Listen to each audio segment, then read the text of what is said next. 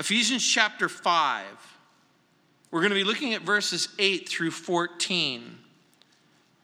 Paul writes, "For you were once darkness, but now you're light in the Lord. Walk as children of light, for the fruit of the Spirit is in all goodness, righteousness, and truth, finding out what is acceptable to the Lord, and have no fellowship with the unfruitful works of darkness, but rather expose them. For it is shameful even to speak of those things which are done by them in secret. But all things that are exposed are made manifest by the light. For whatever makes manifest is light. Therefore, he says, awake you who sleep, arise from the dead, and Christ will give you light." Paul invites us to take a walk on the light side. So what happens when we let the light of God's love shine? According to Paul in the text, we experience a change in our character in verse 8. We experience a change in our conduct in verse 9. And we experience a change in the choices that we make in verse 10. Light both reveals and then repudiates in verses 11 through 13. In what sense? In the sense that we're invited to walk in the light, and so when we're walking in the light itself repudiates those dark and hidden corners of our life and forces them to flee. So the light exposes those things that are done in the dark in verse 12. The light reveals and converts everything in its path in verse 13. Light awakens those who have fallen asleep. Earlier this week, I flew into Tucson, Arizona, and it was in the evening. And when I got to the hotel said, we hate to inform you, but we're not going to have any power in our hotel whatsoever from 12 o'clock to 6 o'clock in the morning. That means no light, no air conditioning, no power at all. And then they handed me a flashlight. You know, I haven't had that happen to me since I visited India in a third world country. And sure enough, the lights were gone. The power was gone. The air conditioning was gone. And I settled into total darkness and woke up at about 3 o'clock in the morning and turned my little flashlight on. Paul is going to invite us to turn on the light. The light changes our character. Look at verse 8 again. "For you were once darkness, but now you are light in the Lord. Walk as children of the light." Now, read the passage again. The fact we were once in darkness shouldn't come as a surprise to anyone who's been studying with us or who have read the book of Ephesians. Paul has already told us that we were dead in trespasses and sins in chapter 2, verse 1. That we used to walk according to the course of this world, according to the prince of the power of the air, the spirit that now works in the sons of disobedience in chapter 2, verse 2. One of the things that you should get from this text when it says, "For you were once darkness," even though this is hard for some of you to believe, people apart from Christ are lost. Really. For real. They're in darkness, the people that you know and the people that you love and the people that you grew up with. And even you, apart from Christ, you were living in the dark. And so there are people who entertain the notion that people in the dark are in fact in the light, and nothing could be further from the truth. People apart from Christ are not only in darkness. Look what the text says. "For you were once darkness." It doesn't just simply say you were in the dark or you were naive or you were disconnected. Look what it says. You were once darkness. And this sounds dreadful. What in the world does he mean?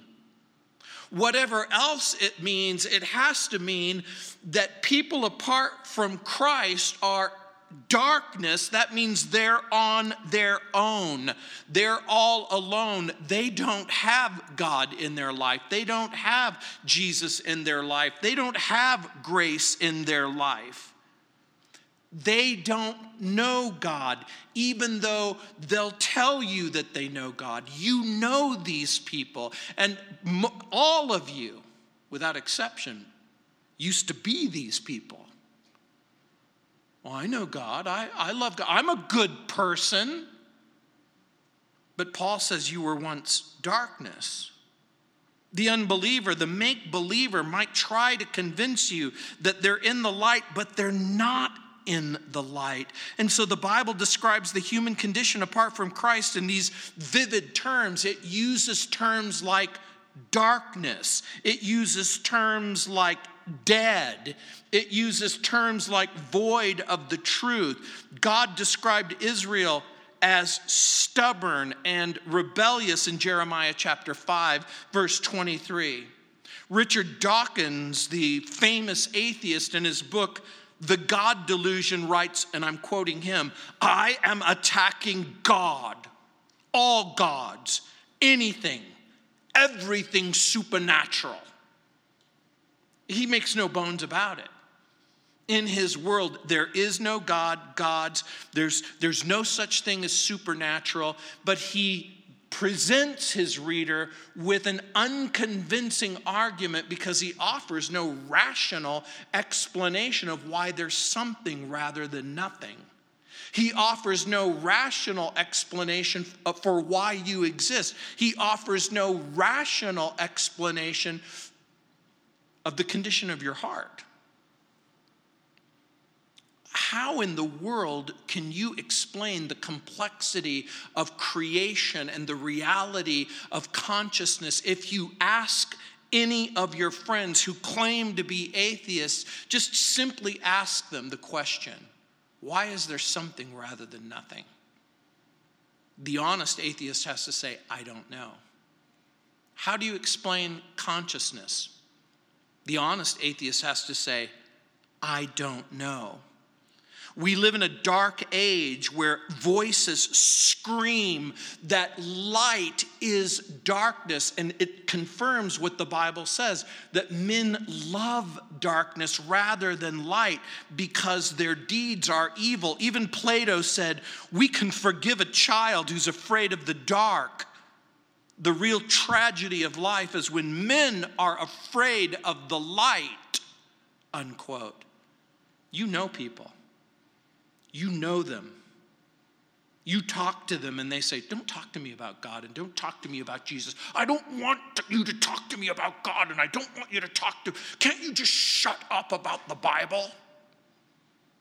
What is it about the Bible and what is it about God and what is it about Christ and what is it about hope that you find so annoying? The unbeliever is surrounded by darkness and is in fact in the dark.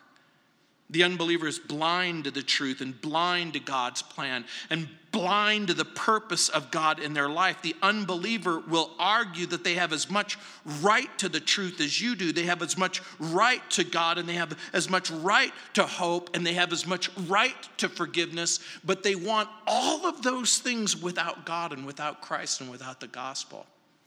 You see, this is why we preach the gospel. This is why we teach about God. This is why we tell people about Jesus. The truth is in Christ, and apart from Christ, human beings are surrounded by a thick cloud of deceit. In Paul's testimony, after being struck blind on the road to Damascus and hearing the voice of Jesus from heaven, you'll remember Jesus said to him, Saul, Saul, why are you persecuting me? And Saul says, who are you? And he said, I'm Jesus, whom you persecute. He was instructed by Jesus to present himself in Damascus to a man named Ananias who would instruct Paul. Quote, this is from Acts.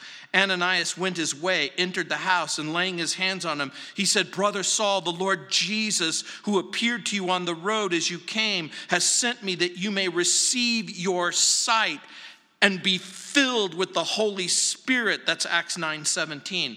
Ananias was in part to instruct Saul to serve as a witness to Saul's conversion. In other words, why did Jesus send Saul to Ananias? It's so that he could be a witness of the transformation of heart that was going to take place in Saul's life. He was going to experience a radical conversion. It says in Acts 9:18, immediately there fell from his eyes something like scales. And he received his sight at once, and he was baptized. I think speaking about that event in 2 Corinthians chapter 4, verse 3, Paul writes, but even if our gospel is veiled, it is veiled to those who are perishing, whose mind the God of this age has blinded. And they do not believe, lest the light of the gospel of the glory of Christ, who's the image of God, should shine on them. The Bible teaches that people apart from Christ and apart from the gospel, they are living in this very dark place. They're blinded in part by Satan. And it's okay for you to pray, Lord, remove the scales from their eyes. Help them to, we say it almost like a cliche, help them to see the light. The believer, according to Paul, look what it says. The believer is in the light, for you were once darkness. But look what it says. But now you are light. And what's interesting about that statement, it isn't just you are in the light because you've received Christ as your Savior, or because you're born again, or because the darkness has now left you. He says that just like he says you used to be, not just in the darkness, but dark, now you are light. According to the Bible, we're the children of the light, and we're the children of the day. The believer is light in the Lord. And so here's what Paul is inviting the Ephesians to believe. We are able to walk as children of light. Paul is trying to convince the Ephesians that they're really saved, that they've left the kingdom of darkness and they've entered the kingdom of light. And guess what? That's what I'm trying to do to you, is to convince you that what the Bible says about you is true. This is what you used to be. This is what you now are. The true nature of the unbeliever is darkness, and the true nature of the believer is light in the Lord. We know that Jesus is the source of the light, and in a very real sense is the light. In 1 John chapter 1, verse 5, you'll remember that John writes, God is light, and in him is no darkness at all. And remember, the Lord Jesus said, I'm the light of the world. He that follows me shall not walk in darkness, but shall have the light of life, in John chapter 8, verse 12. But what you may not know in John chapter 8, verse 12, is the context of Jesus saying, I'm the light of the world. Jesus shows us the truth about life, about God, about creation, about fall, about the death, about what it means to be forgiven, what it means to be reconciled to God. Jesus doesn't simply show us the light. He doesn't just simply reveal the light. He makes us light. We leave darkness. He changes our nature from darkness to light. And so for the person who entertains the notion, am I saved? Really saved? Why is it that I still struggle with sin? Why do I still find myself in dark situations? Why do I have this struggle? Well, guess what? Christians struggle. But Christians don't remain in the dark.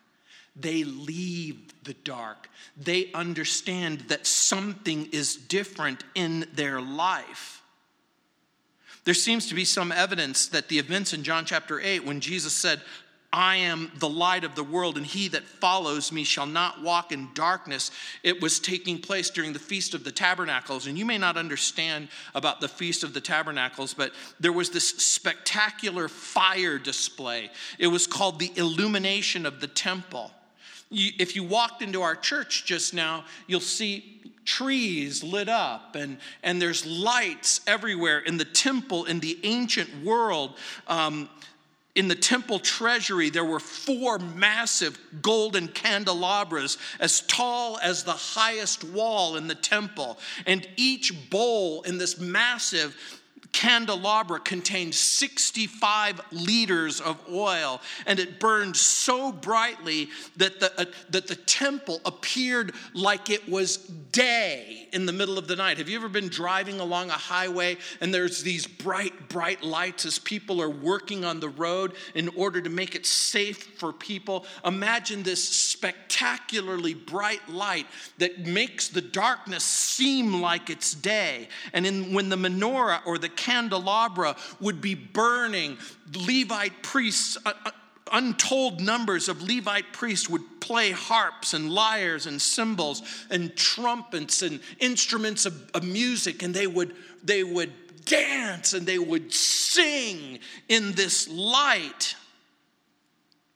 And then the oil would burn down, and the candelabra would extinguish. And then it would put the temple into darkness. I think that's when Jesus said, I'm the light of the world. I'm the light of the world. This is the point. Some scholars suggest that, again, when he says, I'm the light of the world, he that follows me shall not walk in darkness, but shall have the light of life in John chapter 8, verse 12. Jesus is in effect saying, think about what we're celebrating. We're celebrating the presence of God in the temple, the presence of light. Do you remember when the children of Israel were taken out of Egypt? They were led by this pillar of light at night and a cloud during the day in order to guide them and lead them. And Jesus is in effect saying, that's who I am. Paul is telling the Ephesians, if you walk with Jesus, if you are in Jesus, you are in the light and you are light. The Christian becomes light in verse 8. We walk in that light. The fruit of the walk means that our behavior has to conform to the location where we are. Where are we? We are in the light. So there are deeds done in the dark and there are deeds done in the light. And so that's what Paul is saying. It means our behavior has to change. We're not to sleep in verse 14. We walk in wisdom and the will of God in verses 15 and 16. The whole idea, remember the walk being a metaphor for now we live differently. And the reason why we live differently isn't because we go to church, and it isn't because we're mad at ourselves, and it isn't because we're frustrated with our sin, and we say, you know what, I'm so sick and tired of being weak or weird or wicked. I so want to be different. And Paul says, you are different. You've been changed. Jesus has changed you. And because Jesus has changed you, we can walk differently in our conduct. The person who's saved from sin has to come to that place where they say, you know what, I'm through with it. I'm through with sin. We walk as children of the light means we walk in such a way that we want to walk in such a way that we honor God, that we glorify God, that we don't embarrass God. We live before the eyes of God, not hiding anything, Wiersbe says. Wiersbe says we're living in such a way where we go, you know what? God knows every thought that I'm thinking. He knows every spot and blemish inside of my heart. It doesn't make sense to try and hide from him. So I'm going to change. I'm going to walk differently. So think about the train of thought now. Our character is changed. And because our character is changed, our conduct must change. We can hide our hearts from each other, and we can hide our thoughts from each other, but we can't really do that with God. We can forget or pretend, but it's not true. In Hebrews chapter 4, verse 13, it says, "And there is no creature hidden from his sight, but all things are naked and open to the eyes of him to whom we must give account." The writer of Hebrews goes, he's there, he's watching. So we surrender ourselves to God's inspection. That's the idea. We surrender ourselves to God's inspection. When I went through the airport, I had to surrender myself to the inspector. I read a sign, no kidding. The sign said, "This inspection is for your safety." And I thought, okay. Pause for a moment. When I'm going through the inspection line, do you think I'm afraid or unafraid? Why would I be unafraid? Because I don't have any weapons. I don't have a bomb. I'm not a terrorist. I'm not a weirdo. There's nothing on me that should. I don't have a gun. I don't have a knife. I don't have weapons. I have nothing to be afraid of, except for my titanium knee, which sets the alarm off every single time.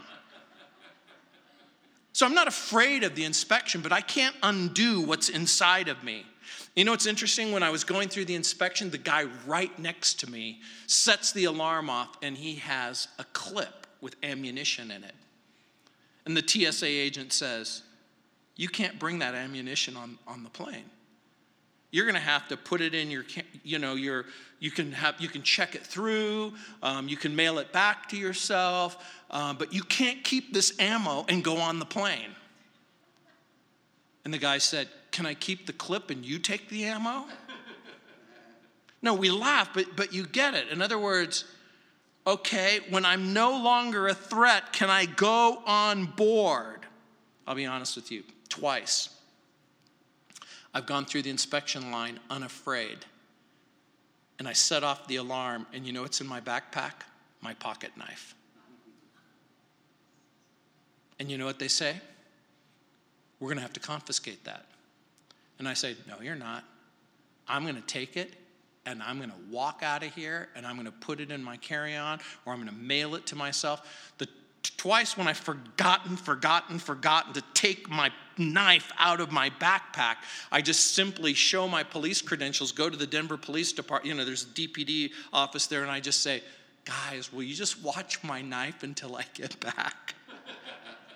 Not everybody can do that. Charles Spurgeon was asked by someone if he could write his life story. And he said, "You can write my life in the sky. I don't have anything to hide." Do you have something to hide? Do you dread careful inspection by God's Holy Spirit? Walking in the light means that we allow the light to reveal in us our spiritual condition, our faults and our failures, not to embarrass us, not to humiliate us, but rather so that we can say, "I don't want this to be a part of my life anymore. I so want to be different. I want to change. I want to make amends." So the light changes our character. It changes our conduct. Look what it says. For the fruit of the Spirit, one translation and one manuscript says, for the fruit of light. So whether it's for the fruit of the Spirit or the fruit of light, we know that if it's light doesn't really produce fruit. So is Paul mixing his metaphors? We don't know, other than if the text actually reads, for the fruit of the Spirit is in all goodness, righteousness, and truth. We understand that the light changes our character. It changes our character because we now get to participate of goodness and righteousness and truth. The light bears all good things. The idea being the fruit of the Spirit. In what sense? The fruit of the Spirit is the character of Christ. In what sense? With the presence of the Holy Spirit, the character of Christ is also the character of the Holy Spirit, and it becomes our character in all goodness, righteousness, and truth. Here's the idea. The light of Jesus in us bears the fruit of goodness, righteousness, and truth. We are God's light, and we present Jesus to this dark world. And that's why you upset so many people. You don't even have to say anything. You don't even have to, all you have to do is just show up and people will go, what are you doing here? It was said that Billy Graham, who just experienced his 99th birthday, he went golfing with this very, very famous golfer, and the golfer started swearing, and he was upset. He goes, what are you so upset about? He goes, that Billy Graham. Why has he upset you so much? He goes, I don't know. Just his presence made him feel uncomfortable. Just the presence of Billy Graham. Because in his mind, he must have been thinking, maybe he heard him preach or teach. Billy Graham just didn't even say anything. Just his presence was enough to remind him that there's a God and there's a gospel and there's a person who invites people to turn from their sin and turn to the Savior and fall in love with Jesus. In brief, goodness means to be full of virtue, excellence, kindness, helpfulness. For the fruit of the Spirit is in all goodness. It means full of goodness, and therefore we do what is good. We might think of this as a quality person or a person with a good heart. This quality person with a good heart treats people with respect and treats them with dignity. The good person is gracious. But again, the good person doesn't give license for evil or allow evil. The good person is the person who steps forward when evil is being done. This is the person who says, that's not right. We shouldn't do that, or we shouldn't say that. Or this is the person who literally sees something that's gone horribly and terribly wrong and won't cooperate it. Goodness is love in action. It means something, it's the Greek word agathosune. It means something more like generosity or moral excellence. It's like agape love. Goodness finds expression when it sacrificially and willfully gives. In other words, the good person goes, no, I want to do this. Well, you went out of your way. I know, but I want to do it. You don't, it's such a hardship. No, it really isn't. I want to do this. Righteousness incorporates at least two ideas. When it talks about in all goodness and righteousness, to put it plainly, to put it simply, it means to be right and then to do right. It means to be right with God And because you're right with God, you're willing to do what's right. Now, I want you to pause for just a moment, because is it possible for people who aren't right with God to do good things? Yeah, that is possible. Is it possible for an unbeliever, even a person in darkness, to give a cold cup of water, or to dig a well, or to build an orphanage or a hospital? Are they capable of doing good things? Yes. Are these good things then acceptable to God? No. Because you can't do good things that all of a sudden go, hey, if I build enough hospitals, if I feed enough children, if I dig enough wells, if I make this world a better place, will that make my sin go away? The answer is no. It would be like if you got pulled over by a police officer and the police officer said, do you know why I pulled you over? And you said, because you suspect I'm an illegal alien. No, never say that to the officer. Don't say that. That's not, you just say, no, why did you pull me over? And he says, because you ran the stoplight. Can you imagine if you said, but I stopped at 100 stoplights before this one? Don't I get some sort of credit for all the times that I did stop? What's the officer going to do? He's going to write you a ticket, huh? Not for all the times you stopped, but for the one time that you ran the light. That's the way sin is. That's the way sin works.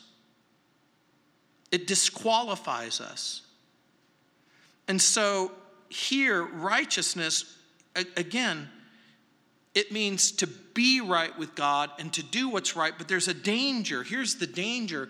The danger is, some people think, I'm saved. I accepted Jesus Christ as my Lord and my Savior. I prayed a prayer and I went to church, and so I've done everything that I really need to do. Yeah, you've done everything you need to do to be saved, but remember, you're saved to serve. In other words, being saved isn't a good enough reason not to serve, not to do things that are helpful.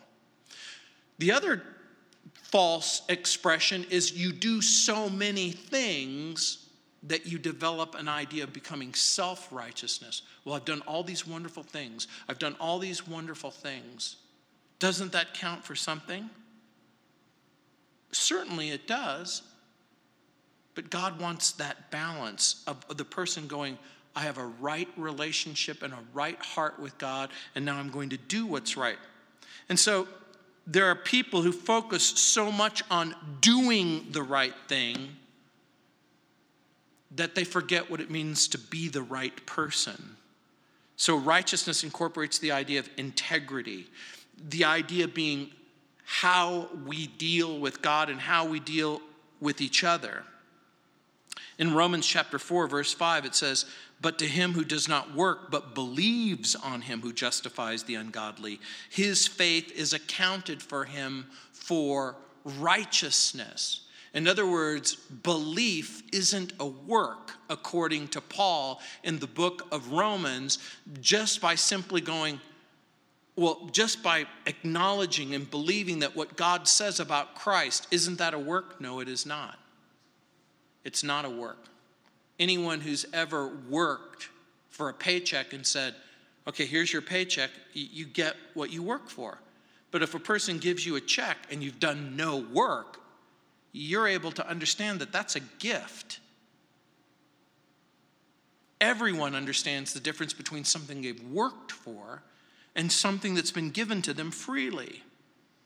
And so the last thing that he talks about is truth, aletheia.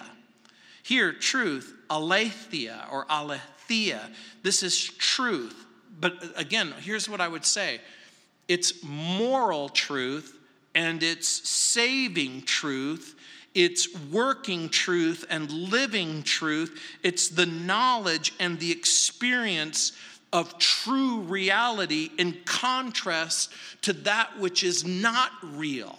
So he's talking about truth in its absolute existence. And see, for the person who doesn't believe in absolute truth or that there is such a thing as truth, it makes perfect sense that they don't have the Spirit of God. The Bible acknowledges that there is such a thing as truth.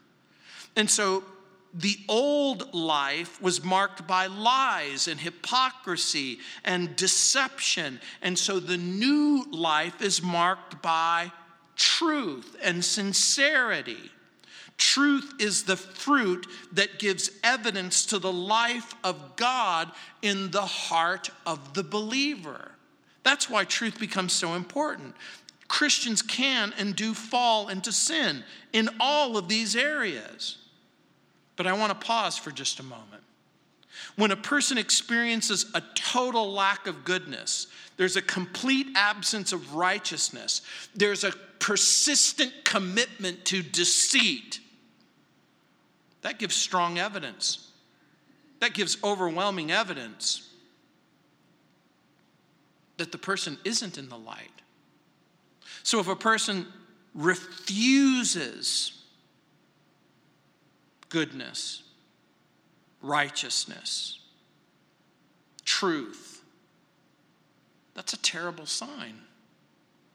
All Christians are called on and expected to produce fruit. So Jesus says, I'm the light of the world, but in Matthew chapter 5, verse 14, he says, you're the light of the world. So which is it? Is he the light of the world or are you? What's the right answer? Both are true, huh? They have to be. If Jesus says, I'm the light of the world, it's got to be true. If Jesus says, you're the light of the world, that also has to be true. And so what he is basically saying is, the moment that I'm in you and you're in me, you are to shine. You are to glow. And so think about it. This is light that changes our character. This is light that changes our conduct. And look at verse 10. This is light that changes our choice. Look what it says, finding out what is acceptable to the Lord. In Ephesians chapter 5, verse 10, finding out what is acceptable to the Lord. Let's pause again.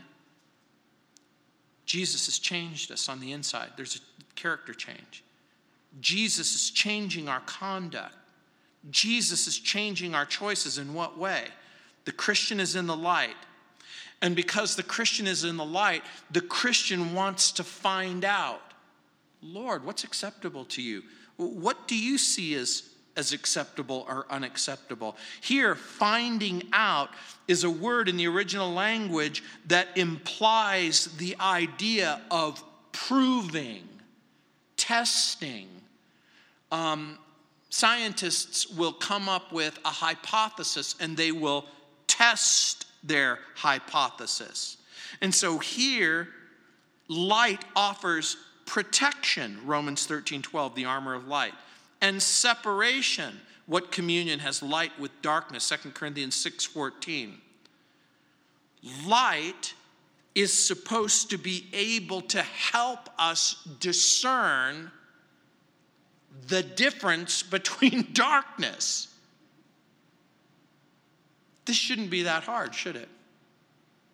Everyone who closes their eyes, there might be a kind of a darkness that you see, but because of the presence of light, it's filtering in inside of you. By the way, when you close your eyes, can you tell if you're in a lit room or a dark room? Even with your eyes closed? I'll bet you most of you can. It's easy. Experiment when you get home. Close your eyes in a lit room and close your eyes in a dark room. Are you able to tell the difference? Paul is inviting us to be able to tell the difference. The child of God, the person in the light, wants to know what his or her heavenly Father wants in any given situation. So when we seek to find God's will and when we want to know God's will, it's going to provide evidence that we are in the light, that our hearts have changed. How? Because our choices have changed, and he is going to reaffirm that later in the text when he says in verse 17, therefore do not be unwise, but understand what the will of the Lord is. The only way that you're going to be able to understand what the will of the Lord is to open up your Bible and ask your Bible to tell you what is the mind of God in the matter that I'm trying to find out about. So in short, the believer wants to be able to discriminate between what is acceptable and what is unacceptable. We make new choices. We make God-honoring choices. We begin to ask, Lord, what is the path that I should follow? And what is the path that I should ignore? What's the direction that's going to be pleasing or displeasing to you? Paul talked about this when he wrote in 1 Thessalonians 5:21, prove all things. That means test to make sure it's right. He said, prove all things. And then he said, hold fast to what is good. In order for you to hold fast to what is good, you're going to have to let go of what's bad. The Apostle John is going to provide instruction on this very same subject when he says in 1 John chapter 4, verse 1, he says, beloved, believe not every spirit, but try, the word is test. Try the spirits, test the spirits to see whether or not they're of God, because many false prophets have gone out into the world. So there are people who will say to you, God is speaking to me, and this is what God is saying. And you need to be able to go, wait a minute, but that's different from what the Bible says. That's different from what Jesus says. And that's what it means by testing the spirits. Is it consistent with the Word of God? And is it consistent with the Spirit of God? And then the light convicts and converts. Look what it says in 11 through 13. And it says in verse 11, and have no fellowship with the unfruitful works of darkness, but rather expose them. Again, pause. In verses 9 and 10, Paul writes about the characteristics of the Christian. We are light. We are in the light. Because we are light and we are in the light, Paul now gives a command to the Christian. Don't participate in the works of darkness. This is Paul's way of saying, you don't have permission to be involved with evil. We can't compromise God's standards. One of the reasons why, it isn't just simply because it's wrong. It's because it weakens our witness. Well, how come you get to do it and I don't get to do it? It was said that Spurgeon smoked cigars. And someone asked, my friend Spurgeon, don't you think that this is wrong? He goes, smoking to excess is wrong. And the guy, he asked Spurgeon, what do you think excess is? He goes, wouldn't you have 2 cigars in your mouth at the same time? And then one day, he saw his picture plastered on a billboard. And it said, such and such, the cigar that Spurgeon smokes. The day that he saw that billboard is the day that he quit smoking, and he never smoked ever again. Because he didn't want his liberty to be used as an opportunity for somebody else to be stumbled or to sin. And that's where you draw the line. Your liberty becomes license the moment that you use your liberty as an opportunity to sin. So, when it leaves you stumbling or groping or grasping, that's when you probably know that it is unfruitful. Look what it says in verse 11, and have no fellowship, koinonia. That means you don't mix with the unfruitful works of darkness. How do you know it's unfruitful? I'm going to give you a very simple definition. Something is unfruitful if it has no lasting value. How do we know that it's dark? Again, if you stumble, if you grope, if you grasp, if you don't see clearly. Paul has already mentioned some of the unfruitful works of darkness in Ephesians chapter 5. Remember in verses 3 through 6, if you remember what we've already studied. In verse 3 it says, but fornication and uncleanness, covetousness shouldn't even be named among you. Filthiness, foolish talking, coarse jesting, which isn't fitting, but rather the giving of thanks. So he's already given us a little laundry list of those things that probably aren't helpful. Paul has an even uglier list in Galatians chapter 5, verses 19 through 21, where he talks about the works of the flesh. These are the things that lead to death. And we should also carefully consider Paul's words in 1 Corinthians 5:11, where he says, I wrote to you not to associate with any so-called brother if he should be an immoral person or covetous, that means greedy, or an idolater or a reviler. That's an ancient word which means party person. This is the part, a reviler is a person who goes, hey, let's go get drunk. Oh, hey, let's go get high. Oh, hey, let's just go have fun. And you need to be able to say, you know what? Been there, done that. Many a night I've spent hugging that toilet bowl, throwing up into it, going, don't I just have the best life ever? That's not the best life ever. It's the worst life ever. And so, to ignore evil is to encourage evil. When we keep quiet about evil, we're actually promoting evil. When we blur the line between good and evil, we promote evil. Paul says, have no fellowship with the unfruitful works of darkness. Look what he says, rather expose them. There's a voice that's whispered in your head on more than one occasion. You see it, and you say to yourself, that's wrong. That's not right. That's wrong. You need to be able to say that. This isn't right. Christians are either combating or containing evil or being influenced by evil.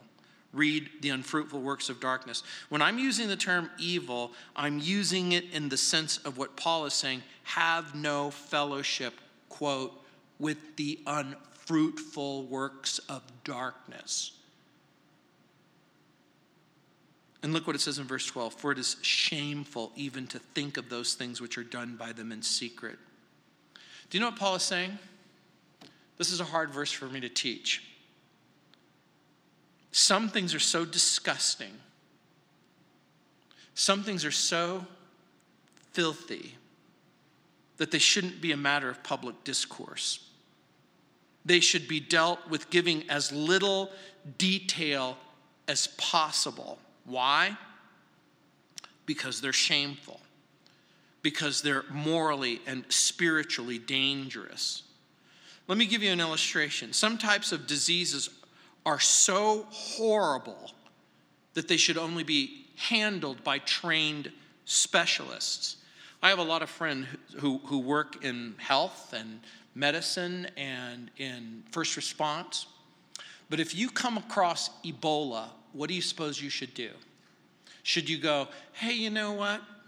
Ebola is that flesh-eating disease that if you mishandle it, you can, even trained specialists can contract this disease and then be consumed by it.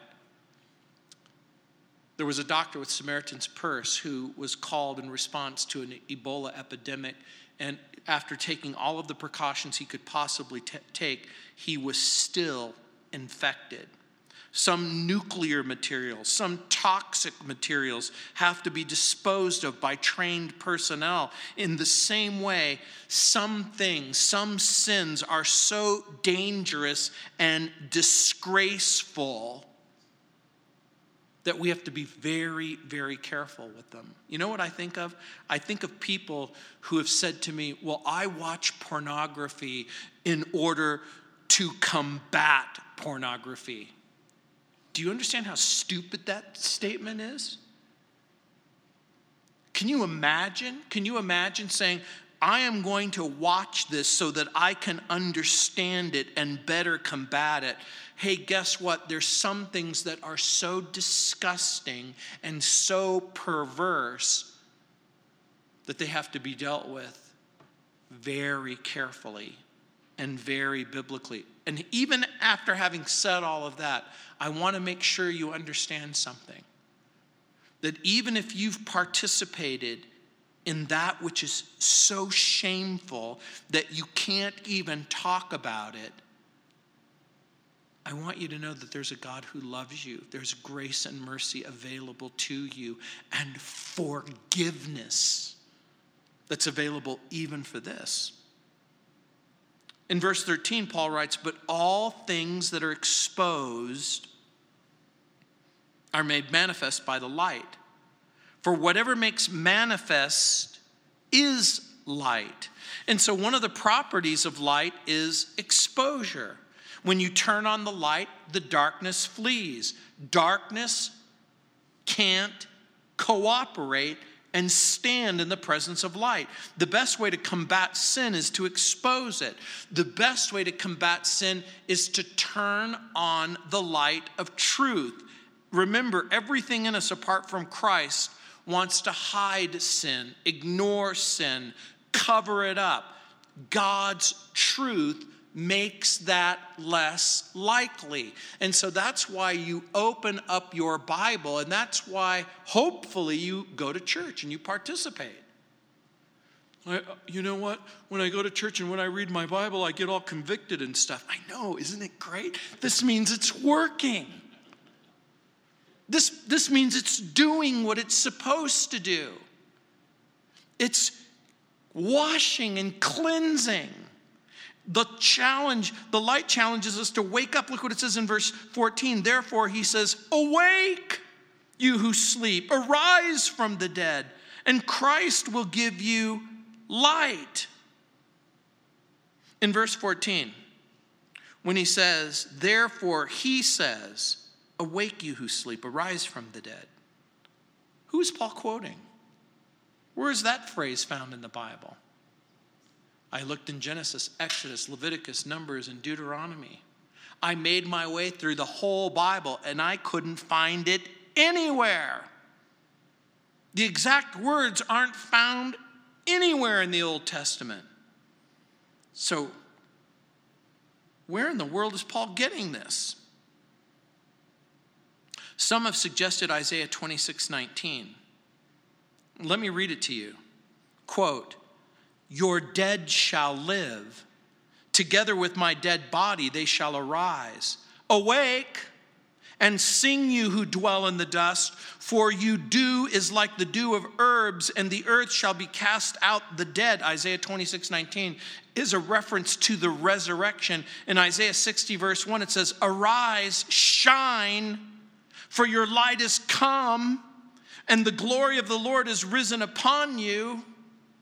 I'm going to suggest to you that Paul might be taking those two verses and paraphrasing them in order to make a point. Awake, you who sleep. Arise from the dead.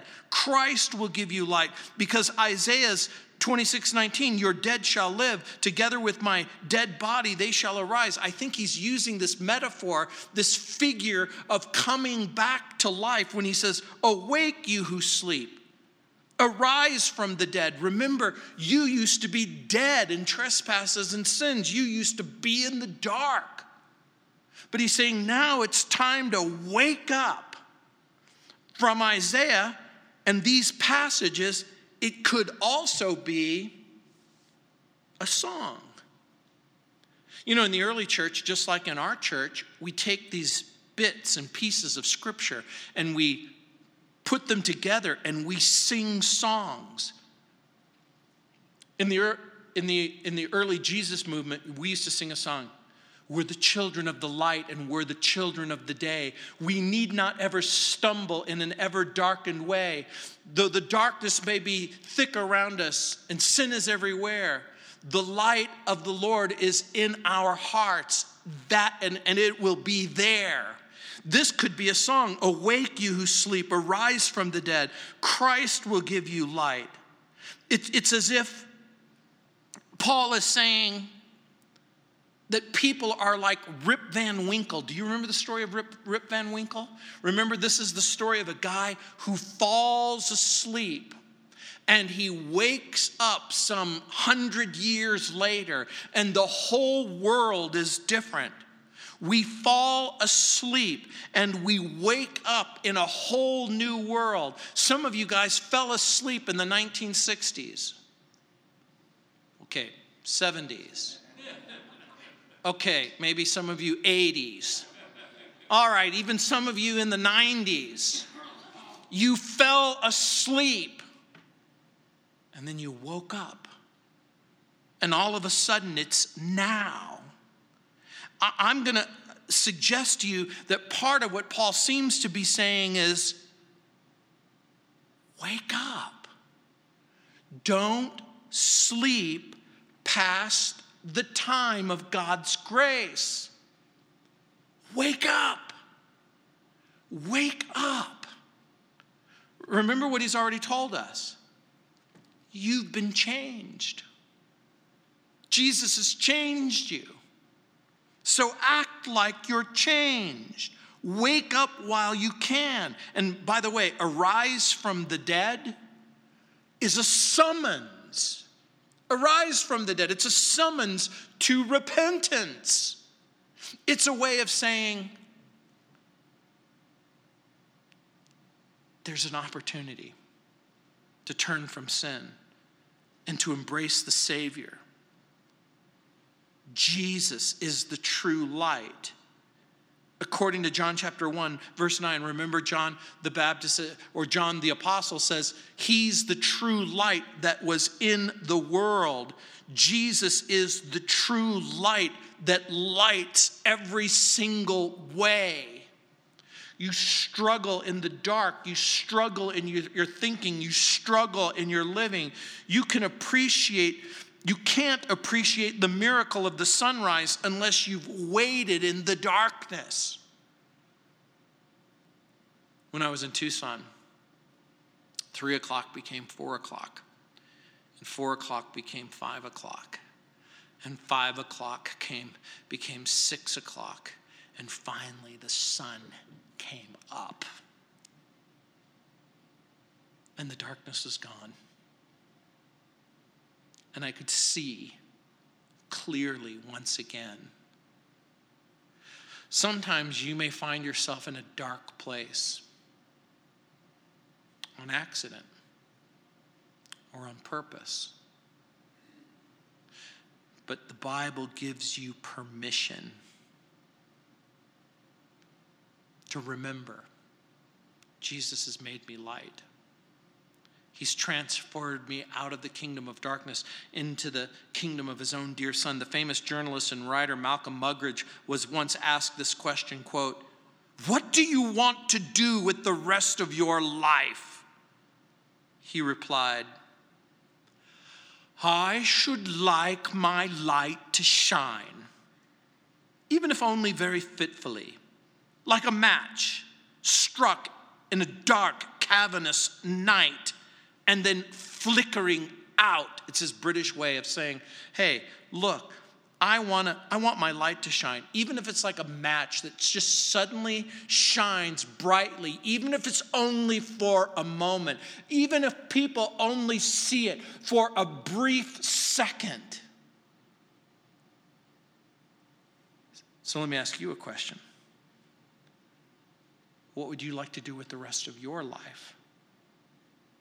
Would you like to walk in love, like it says in verses 1 through 6? Would you like to walk in the light, like it says in verses 8 through 14? So walking in love and walking in light makes it possible that we can walk carefully in verses 15 through 17. And then in harmony with the people that God places in our lives in verses 18 all the way to chapter 6, verse 9. What do you want to do with the rest of your life? Because if, like Malcolm Muggeridge, you decide, I want to shine, even if it's just for a moment, I want to shine, even if it's just long enough for one person to say, oh, that's what it's like to live in the light. Let's pray. Heavenly Father, Lord, we want so much to reflect your character. Lord, according to Paul, we used to be darkness. It's no longer true. We are light. Lord, I pray that each person within the sound of my voice would really believe that. Not just wonder if it might be true, or consider the implications if it could be true, but just for a moment, they would believe with all of their heart, God's changed me. Christ's changed me. Jesus has come into my heart. Jesus has changed me from the inside out. Jesus wants me to be different. Jesus has given me the Holy Spirit so I can be different. And so, Lord, help us to be a light, your light, in this very dark world. In Jesus' name, amen.